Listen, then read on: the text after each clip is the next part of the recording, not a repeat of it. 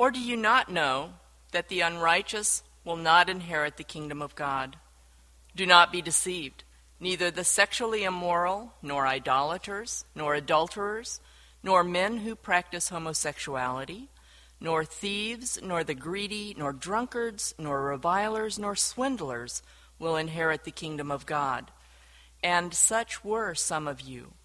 But you were washed, you were sanctified, you were justified in the name of the Lord Jesus Christ and by the Spirit of our God. All things are lawful to me, but not all things are helpful. All things are lawful for me, but I will not be dominated by anything.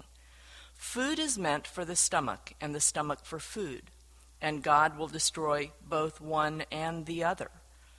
The body is not meant for sexual immorality, but for the Lord, and the Lord for the body. And God raised the Lord, and will also raise us up by his power. Do you not know that your bodies are members of Christ? Shall I then take the members of Christ and make them members of a prostitute? Never. Or do you not know that he who is joined to a prostitute becomes one body with her? For as it is written, the two will become one flesh. But he who is joined to the Lord becomes one spirit with him. Flee from sexual immorality. Every other sin a person commits is outside the body, but the sexually immoral person sins against his own body. Or do you not know that your body is a temple of the Holy Spirit within you, whom you have from God? You are not your own, for you were bought with a price. So glorify God in your body. This is God's word. Thanks, Susan. Good morning. My name is Jonathan. I'm one of the pastors here at Redeemer. Would ask you to continue to pray for the other pastor here. His name is Drew, who has pneumonia / something really bad, nasty. I'm not a physician, so that's my term for it. But anyway, he's been down for the count for the better part of a week. And so would ask you to pray for him for speedy recovery and getting rest. I thought about trying to maybe do a FaceTime with him to where he could see all of you and wave. And I thought, it's a little hokey, so we're not going to do that. But it's the thought that counts, as we like to say. We're in the middle of a series on the book of 1 Corinthians, and as you could see there, this is yet another passage where we kind of get hit with a number of things. Over the last couple of weeks, we've seen how the Apostle Paul is challenging the church in Corinth, and thus us, to speak the truth in love and resolve conflict in a way that reflects the gospel, to be willing to lose and be defrauded, to judge from a posture of humility, to not sacrifice truth for the sake of a relationship, or vice versa. So much of his arguments to the church at Corinth come back to chapter 1, verse 2, where he says, "To the church of God that is in Corinth, to those sanctified in Christ Jesus." It's going to come back into play today with this passage. Something about gospel reality that's not at the center of their reality, and so it's created division and conflict. But even beyond that, it's allowed their culture to dictate how to handle things. They have allowed their culture to dictate how to handle things, rather than being informed by the gospel. And so again this morning we're going to look at another way in which they have become more enculturated than affected by the gospel of Jesus Christ. We looked at the first half of chapter 6 last week, and the second half this week, and I just wanted to throw this in because I thought it was kind of funny. One of the commentators that I read, one of the first commentaries I opened up, read this week as I was trying to think about this and get my mind around it, and these are some of the first words I read. Quote, 1 Corinthians 6, 12-20 is widely acknowledged to be one of the most difficult passages in Paul's letters. Commentators have described the unit as disjointed, obscure, unfinished, or even incoherent. And then I thought, boy, Drew planned that just right. Sick. Oh, you're up, by the way, anyway. really. That's just the kind of description you want to read about the passage to which you've been assigned. It's very encouraging. It's a real confidence booster, you know. This is a guy with a PhD who probably dreams in the Greek language, and he is saying, this is unfinished, disjointed, obscure, right? So I'm praying that the sermon will not be disjointed, obscure, unfinished, or incoherent, okay?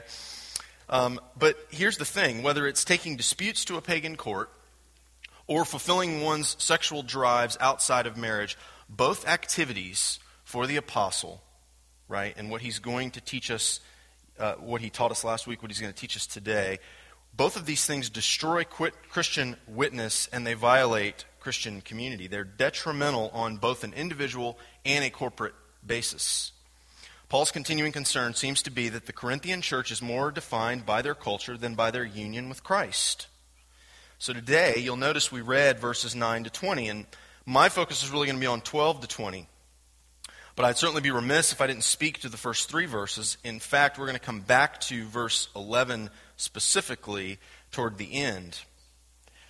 Now, last week, Drew finished at verse 8, and he talked about conflict resolution. Do we believe that the rule of heaven is mediated through the church here on earth? And what he does is he builds on the first 8 verses, beginning in verse 9, with another one of these questions, or another one of these beginnings to the statement, do you not know? Settling disputes unjustly, defrauding one another, those are forms of wrongdoing. They're unrighteous, they're evil. And people whose lives are characterized by that sort of behavior will not inherit the kingdom. But he goes on in verses 9 and 10 to describe more sins that if this is the sort of behavior that characterizes your life, you will not inherit the kingdom of God. Let me read again. Do not be deceived. This is verse 9. Neither the sexually immoral, nor idolaters, nor adulterers, nor men who practice homosexuality, nor thieves, nor the greedy, nor drunkards, nor revilers, nor swindlers will inherit the kingdom of God.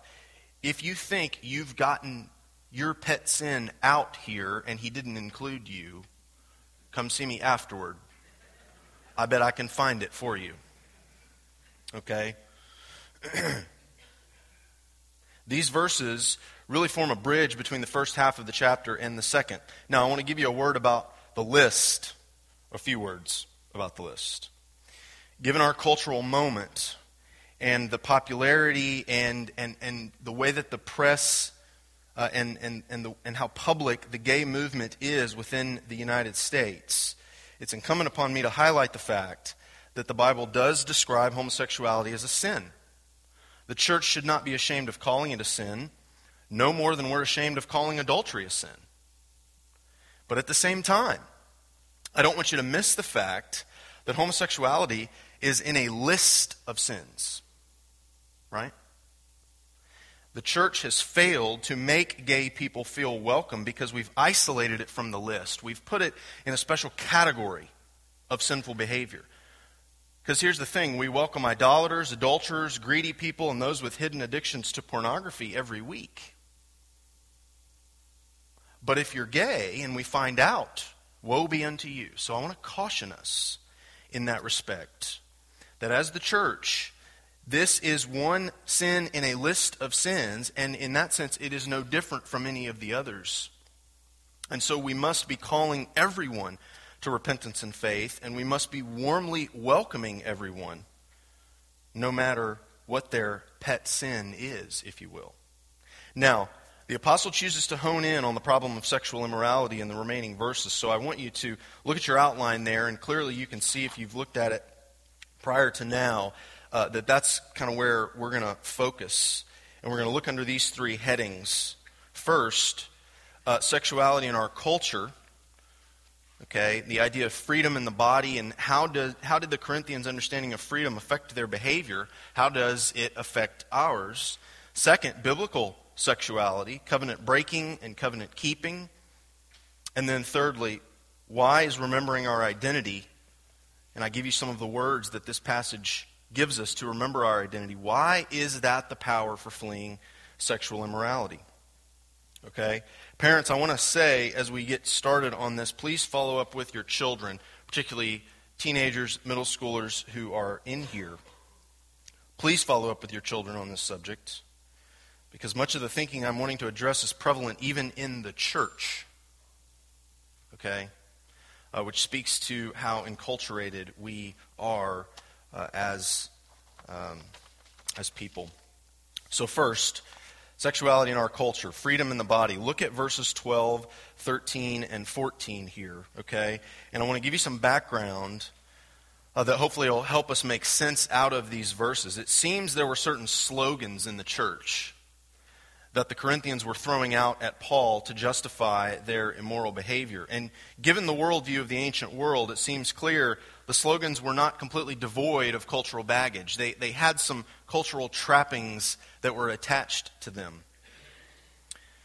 Verse 12's argument forms a basis for what follows. And you can see there in either in your worship folder, if you're looking in the Bible you brought from home, or the Pew Bible, there are quotes around certain phrases within these verses.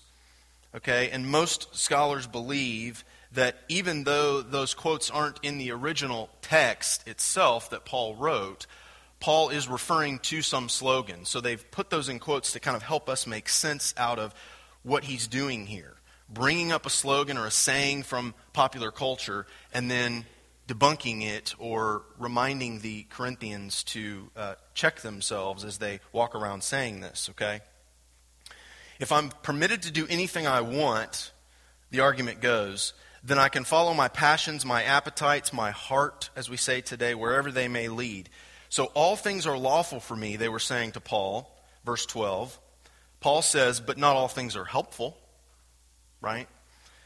All things are lawful for me, or all things are permitted for me. But he says, I will not be dominated or enslaved or overcome by anything. The ancient world regularly linked the appetite or desire for food and the appetite or desire for sex. And so as a general rule, okay, when you feel like eating, you eat, right? Well, sexual activity is no different in their mindset. He goes on in verse 13 and suggests that the Corinthian Christians, like their culture, believed that just as food is meant for the stomach and vice versa, so also sexual activity is meant for the body and the body for sexual activity. Look at verse 13, okay? Here's another slogan or statement. Food is meant for the stomach and the stomach for food. And God will destroy both one and the other. Paul says the body is not meant for sexual immorality, but for the Lord, and the Lord for the body. The stomach and the body are useless. So went the worldview of the worldview of the ancient world, and in particular in Corinth. The stomach and the body are useless unless we engage in these two activities. And because food and sex are primarily part of the material world, and they're going to be destroyed anyway, our bodies will be destroyed, food will be destroyed. What we do with them has no abiding significance and no moral consequence. Now, what's interesting is how similar our culture is to that of the Corinthians. But we have a strange mix of this view of sex as a natural appetite. Thus, we have pornography, and we have a view of casual premarital sex that's very, very normal and common and accepted in our society. But that's mixed with the view of sex as a way of self-expression, a way to be yourself or find yourself. And so we have very hypersexualized marketing, right? Selling it as a commodity to be consumed or something to be bought, or sex as entertainment or amusement, right? Now, to help us understand how strange the first view is, that is, sex as a natural appetite, in Mere Christianity, C.S. Lewis tells us to imagine going to another planet where people pay to see a person sit on a stage and eat a pork chop. Yes, we laugh, right?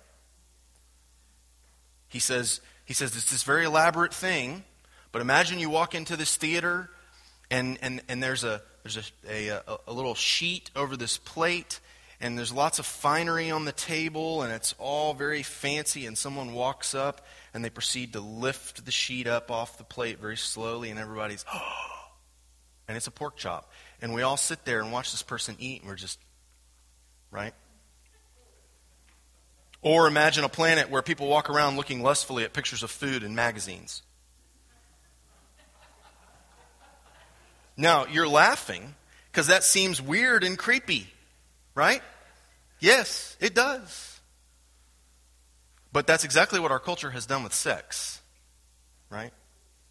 The appetite for sex is no different than that of food. We do live on a planet where people pay to see a person sit on a stage or act in a movie and make that a regular part of the plot, if you will.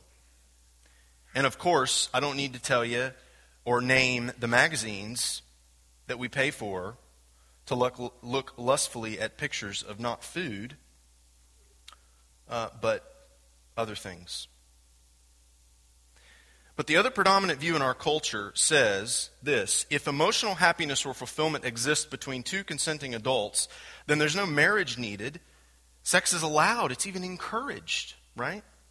However, if emotional fulfillment lessens or the feelings of love die, we don't see any issues with walking away from the relationship or even a marriage. We're free to go find another mate.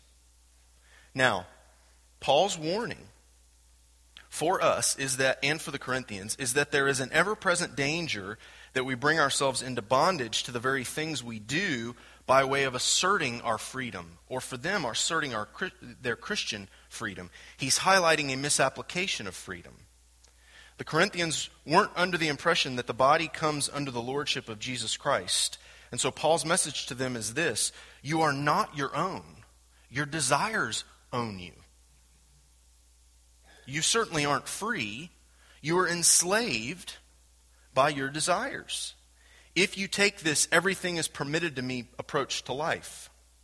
Freedom doesn't mean that life can be lived on your own terms with no consequences. He says your body is a gift, and how you behave with it reveals the extent to which you understand that reality.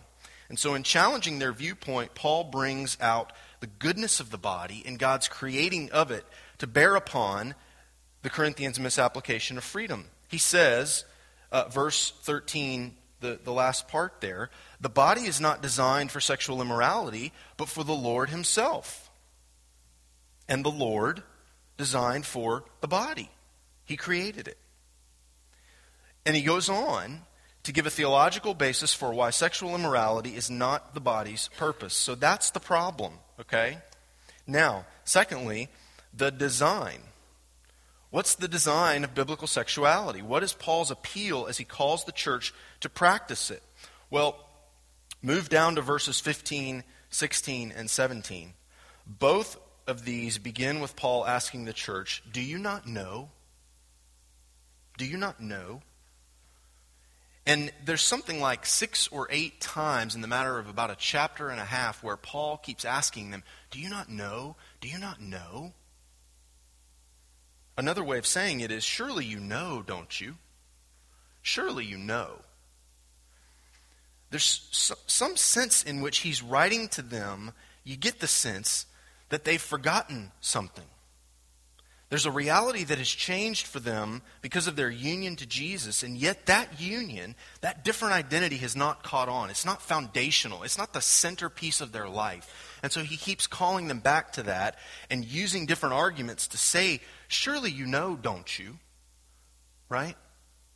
This theme of union underscores both verses 15 and 16. And so it's where I'm going to park for a few minutes, right? One commentator paraphrases verse 15 like this: shall I then tear from Christ his limbs and organs and make them the limbs and organs of a prostitute? And if you're here and you are a Christian, let me remind you, when you place your faith in Jesus Christ, receiving and resting on him alone for salvation as he's offered in the gospel, your identity and your position change. You are now in him. You're part of him. You're connected to him. You're tied to him. You're chained to him. You're yoked to him. And if you're here and you don't consider yourself a Christian, or maybe you're wondering, what does Christianity mean? Maybe you're investigating. It is about being dead and being made alive through faith in the person and work of Jesus Christ, resulting in a new identity. Remember the assurance of pardon. Paul says, You can look at it there in your worship folder or just listen. This is Colossians 3, verse 3. He says, let me start in verse 1. If you've been raised with Christ, then seek the things that are above where Christ is. Set your mind on things that are above, not on things that are on earth. For, or because, you have died. Your life is now hidden with Christ in God. You have a different position. And if that is true, the apostle says it's utterly inconceivable that you would take a part of Jesus and then make it a part of a prostitute. You can't do that. It's like apples and oranges. Do you not know that your bodies are members of Christ? They are a part of Him. Shall I then take the members of Christ and make them members of a prostitute? Never, he says. Look at verse 16. Not only that, he again appeals to union by quoting Genesis 2, verse 24, highlighting again the design of God, the way God has made things to work. He says, a man leaves his father and mother and is joined to his wife, and the two become one flesh. Paul just uses or quotes the last bit there. Our call to worship in Deuteronomy chapter 10 has a very similar feel. You shall fear the Lord your God, you shall serve Him, and you shall hold fast to Him. The word meaning joined in Greek means to cement or fasten together. There's a permanence associated with it. And his point is this: if you are cemented or fastened to Christ, you can't be cemented to a prostitute and think everything is going to be okay. Why? Because becoming one flesh refers to a personal union of a man with a woman as well as a woman with a man at all levels of their life. To become one flesh means to become a new person. Another commentator said it this way: Paul here insists that becoming one flesh through a sexual union is an act which engages and expresses the whole personality in such a way as to constitute a unique mode of self-disclosure and self-commitment. So, sex with a prostitute is wrong because every sexual union is supposed to reflect an absolute and complete covenant unity, which doesn't exist with a prostitute by definition. Make sense? There must be no physical union unless there is also every other kind of union: legal, economic, personal, emotional, spiritual. There must not be one union without all the rest. And so if the purpose of sex is self-giving and complete covenant unity according to the Bible, then any time you aren't obligated to a complete giving of self, in other words, sex with a prostitute or anyone else to whom you aren't married, then sex is wrong. I'm sorry to sound so black and white and mean this morning, like your, ornery grandfather. I've struggled with this week. It's been it's hard, some of the things that we're, and this is only chapter 6. We've got a long way to go. So if you're uncomfortable this morning, it's going to be uncomfortable till June. It's going to be a lot of uncomfortableness. Drew and I talk about this regularly. Gosh, did you see what he said there? Oh my goodness, how are we going to say that, right? Well, here it is. And I want to park here for a few minutes because we need to further explore the Bible's view of sexuality because it's so utterly countercultural.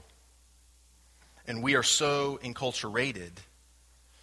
Paul's comments are being driven by the view that the design of God results in wholeness and flourishing. It's the way life's supposed to work. And when you break the design, when you don't follow the design, the culture's design will result in destruction and disintegration. The biblical view of sexuality is that sex is more than a physical act of two consenting human beings. In fact, the Bible isn't even focused on love primarily. Biblical sexuality is about a union. It's about a oneness. It's about a joining together that mirrors the joining together of Jesus Christ with His people. This idea of joining together doesn't exist on its own. It happens in the context of a covenant. Sex creates deep intimacy, oneness, communion between two people. And in the Bible, oneness is not simply a matter of emotion, but is always the creation of a covenant. The main condition of marriage, the only context in which sex is discussed in the Bible, is a binding covenant. You will never see in the Bible the topic of sex or the beauty of sex or the joy of sex discussed or described outside of the context of a man and his wife. Never. It's a picture of self-giving, not self-fulfillment. Why? Because that's exactly how God behaves. We see God relating to his people throughout the scriptures in this way. When he enters a relationship with someone, he's not so unrealistic as to think that emotion can serve as the basis for it, right? He knows that human emotions come and go and that there's a need to be something binding to provide consistency and endurance. And so God requires a binding public legal covenant to provide the infrastructure for intimacy. You read a little bit of it in the call to worship. That is what the book of Deuteronomy is. It is a retelling, a rehashing by Moses to the people of the legal basis, the public, the binding covenant that God has entered into with his people. Because you see, it is far easier to be vulnerable to someone who's bound themselves to you with a vow to be exclusively faithful to you than to someone who's under no obligation to stay with you for more than one night. Thus, God demands covenants. Not only does he initiate them, but he calls his people to remember them. So, for example, we reread the covenant terms. We've done that this morning. We recall the history of his acts of grace. We do that every week when we're together. And we recommit ourselves through a covenant renewal ceremony, which we're going to do here in just a few minutes at the Lord's table. Now, teenagers in particular, I want you to hear me. And all these words I'm about to say are in bold in my notes because, I just want you to hear them. Because this is probably the most countercultural thing I'm going to say all day. Sex only works in the fullest way God intended for one man and one woman within the exclusive, permanent, legal commitment of marriage. That's the only way it works, in the way God intended for it to work. Sex is a God-invented way to say to another person, listen, I belong completely and exclusively and permanently to you. And that can't be said outside the permanent, exclusive, covenantal commitment of marriage. Our culture does not believe that. And they are out to get you in particular, now, at your age, to not believe it. And if they can get you to believe it, to not believe it, believe something else, they've got you. Primarily the he I'll talk about in just a second, has got you. Now, the illustration Paul's using for sexual immorality is sex with a prostitute. And this must have been an activity the Corinthian Christians were engaged in, and because they knew Paul was going to have a problem with it, they say to him, well, all things are permitted to me, right? Food is meant for the stomach for food, okay? So he's addressing that, and then he gets into underneath that in 15, 16, and 17, the kind of the foundational basis for why that's a problem. But the idea of sexual immorality in the Bible is broader than that. In fact, anywhere you see it mentioned, it may be translated a couple of different ways. In fact, the word translated in verse 18, look up there in verse 18, after he gives this basis, he says, flee from sexual immorality. The word in Greek is porneia, which should sound familiar to all of us, because it's the word that we get our English word pornography from. So in 2013 American English, verse 18 says, run away from pornography as fast as you possibly can. Or another way, run away from any sexual relationships outside the covenant of marriage as fast as you possibly can. Why? Because the general sense in the Greek of the word porneia is sex with anyone who is not your spouse. Now listen, again, teenagers, Satan is absolutely over the moon. That's a phrase to mean he's rejoicing. He's really excited over the success and popularity all over the world of the multi-billion-dollar organization committed to celebrate and condone porneia. That is, any sex other than sex with your own spouse. It promotes the worldview that I mentioned earlier, a cross between a natural appetite for sex like food, so don't worry about it. When you're hungry, you eat. When you want to have sex, you go have sex. It combines that with this romanticist self-expression that's founded on my emotional fulfillment, not so much yours, though. Right? As long as you meet my needs. Satan loves that sex is marketed, consumed, it's used as entertainment because it tears it apart from its original design and it disintegrates and destroys people, and he loves that. Now, males, married or single, young guys, older guys, let me just warn you again, the internet, television, it's dangerous. You need friends.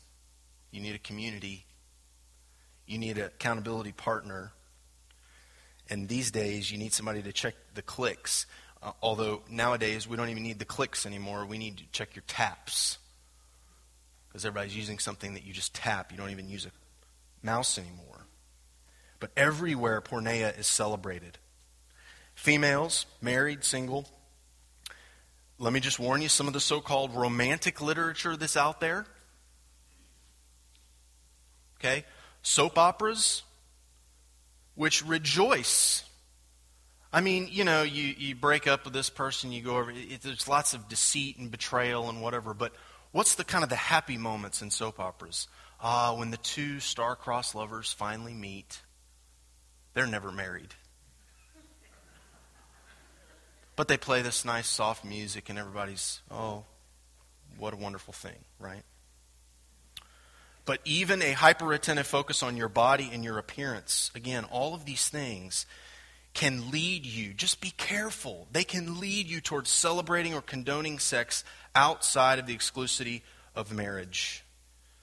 It's specific for males and females. There's different spots in our culture in which you need to see and flee from the coming, the temptation to celebrate and condone this porneia. And yet, Paul's very clear. Flee, run away. But to where? Well, to the identity that Paul says, at least for the Corinthians, and for you, if your hope and your faith are in the Lord Jesus Christ, to the identity that God has changed you. You belong to Him. Your position is in Him. So why is remembering our identity the power for fleeing sexual immorality? Look there at the last point in the outline. The answer is because in our identity, we come to see and experience the self-giving of God to us through a covenant bond that was sealed in blood. If God has given Himself to us unconditionally in Christ, securing us by swearing His love for us, then we can conduct our relationships and rejoice in the purpose of sex within the context of marriage. Sexual immorality is no longer attractive because you see how life doesn't work and it tears life apart when relationships are not founded on covenant fidelity. We've talked about this in the past at Redeemer in the context of friendships and being friends with someone for their sake, not for your sake. Not what can I get out of this relationship, but what can I give to you in this relationship. And so when we come to know the love of God for us in Jesus, our motivation in any relationship becomes self-giving, not self-fulfillment. Look at verse 11, and then we're going to kind of jump down to the end of the passage. Paul says, "Such were some of you, but you were washed, you were sanctified, you were justified in the name of the Lord Jesus and by the Spirit of our God." And then verse 19, again, "Do you not know that your body is a temple of the Holy Spirit within you, whom you have from God? You are not your own, because you were bought for a price." These are the words. These are the words that result from God's self-giving in the Lord Jesus Christ on the cross. In fact, His entire life leading up to the cross. Washed, sanctified, justified. They're past tense verbs. They're passive verbs, meaning they describe something that was done to you or for you. They describe God's working on our behalf to bring salvation. As he says in verse 11, in the name of the Lord Jesus Christ and by the Spirit. You see, God's joining himself to us was not a one-night stand. It was a covenant bond sealed by the blood of Jesus Christ on the cross. His pledging himself to us was costly, and sexual immorality is none of those. Sexual immorality is temporary. It's not costly. It's fast, done, move on. God does not deal with his people in that fashion. God does not enter into you in the person of the Holy Spirit without the self-giving of his Son. And you do not get the Spirit entering into you without committing your faith, putting your trust into the self-giving work of the Son on your behalf.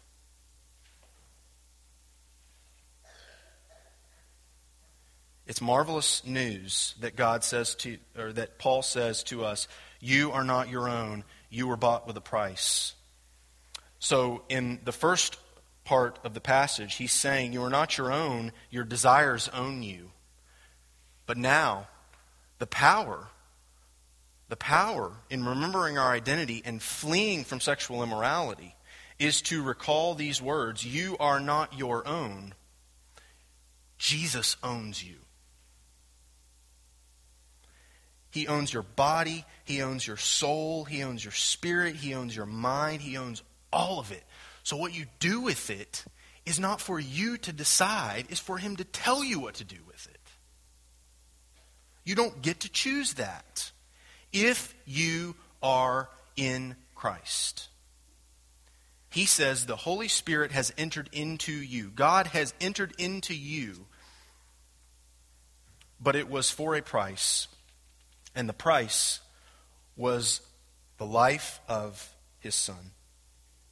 And so as we come to this table, remembering we are participating in a covenant renewal ceremony, as we see the body of Jesus broken and the blood of Jesus shed, his selfless sacrifice is reenacted before our eyes. That's what we do. That's what happens when we break that bread in front of you. That's why we don't do it down here under the table and lift it up. We do it in front of you so that you can see it, right?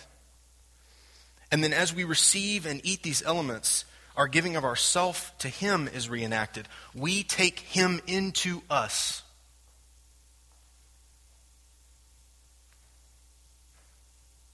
It points us to our union, our connection to him. And just like the sexual union, two becoming one flesh, you and Jesus, two separate people becoming one through the sacrament of Holy Communion. He comes and he feeds us. And because of Jesus, as Paul says again in the Assurance of Pardon, the Christian's life is now hidden with Christ in God.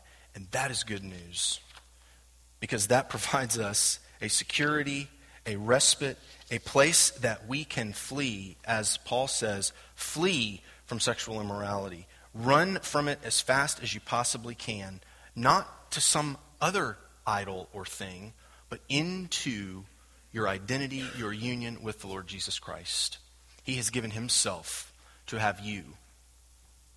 He calls us to give ourselves to have him, and for the sake of others. So let's pray that he would do that in us as we prepare to come to the table. Lord Jesus, we thank you that you bought us. We did not have to purchase the salvation that you won for us ourselves. It did not cost us anything, and yet it cost you your life. And so we pray that, as the Apostle Paul says here, you would remind us, you would engage our hearts that we have been washed, sanctified, justified, bought for a price. That we are costly to love. And as that more and more becomes a part of our heart, as it becomes foundational to the reality of our lives, that there wouldn't be any relationship or anyone around us that we weren't able to go and pursue, no matter how costly they were to love, because we know how costly we have been to love. Help us to not be affected by and influenced by our culture who doesn't celebrate the permanence of the covenant of marriage. Help us to call attention to that, to celebrate it and rejoice in it. And in doing so, might the world see and know and come to believe in you, Lord Jesus, and have life abundant. Come and do this work, we pray, in your name and for your sake. Amen. Amen. A reflection on that, of how much he loves us, does not produce I can go do whatever I want kind of an attitude.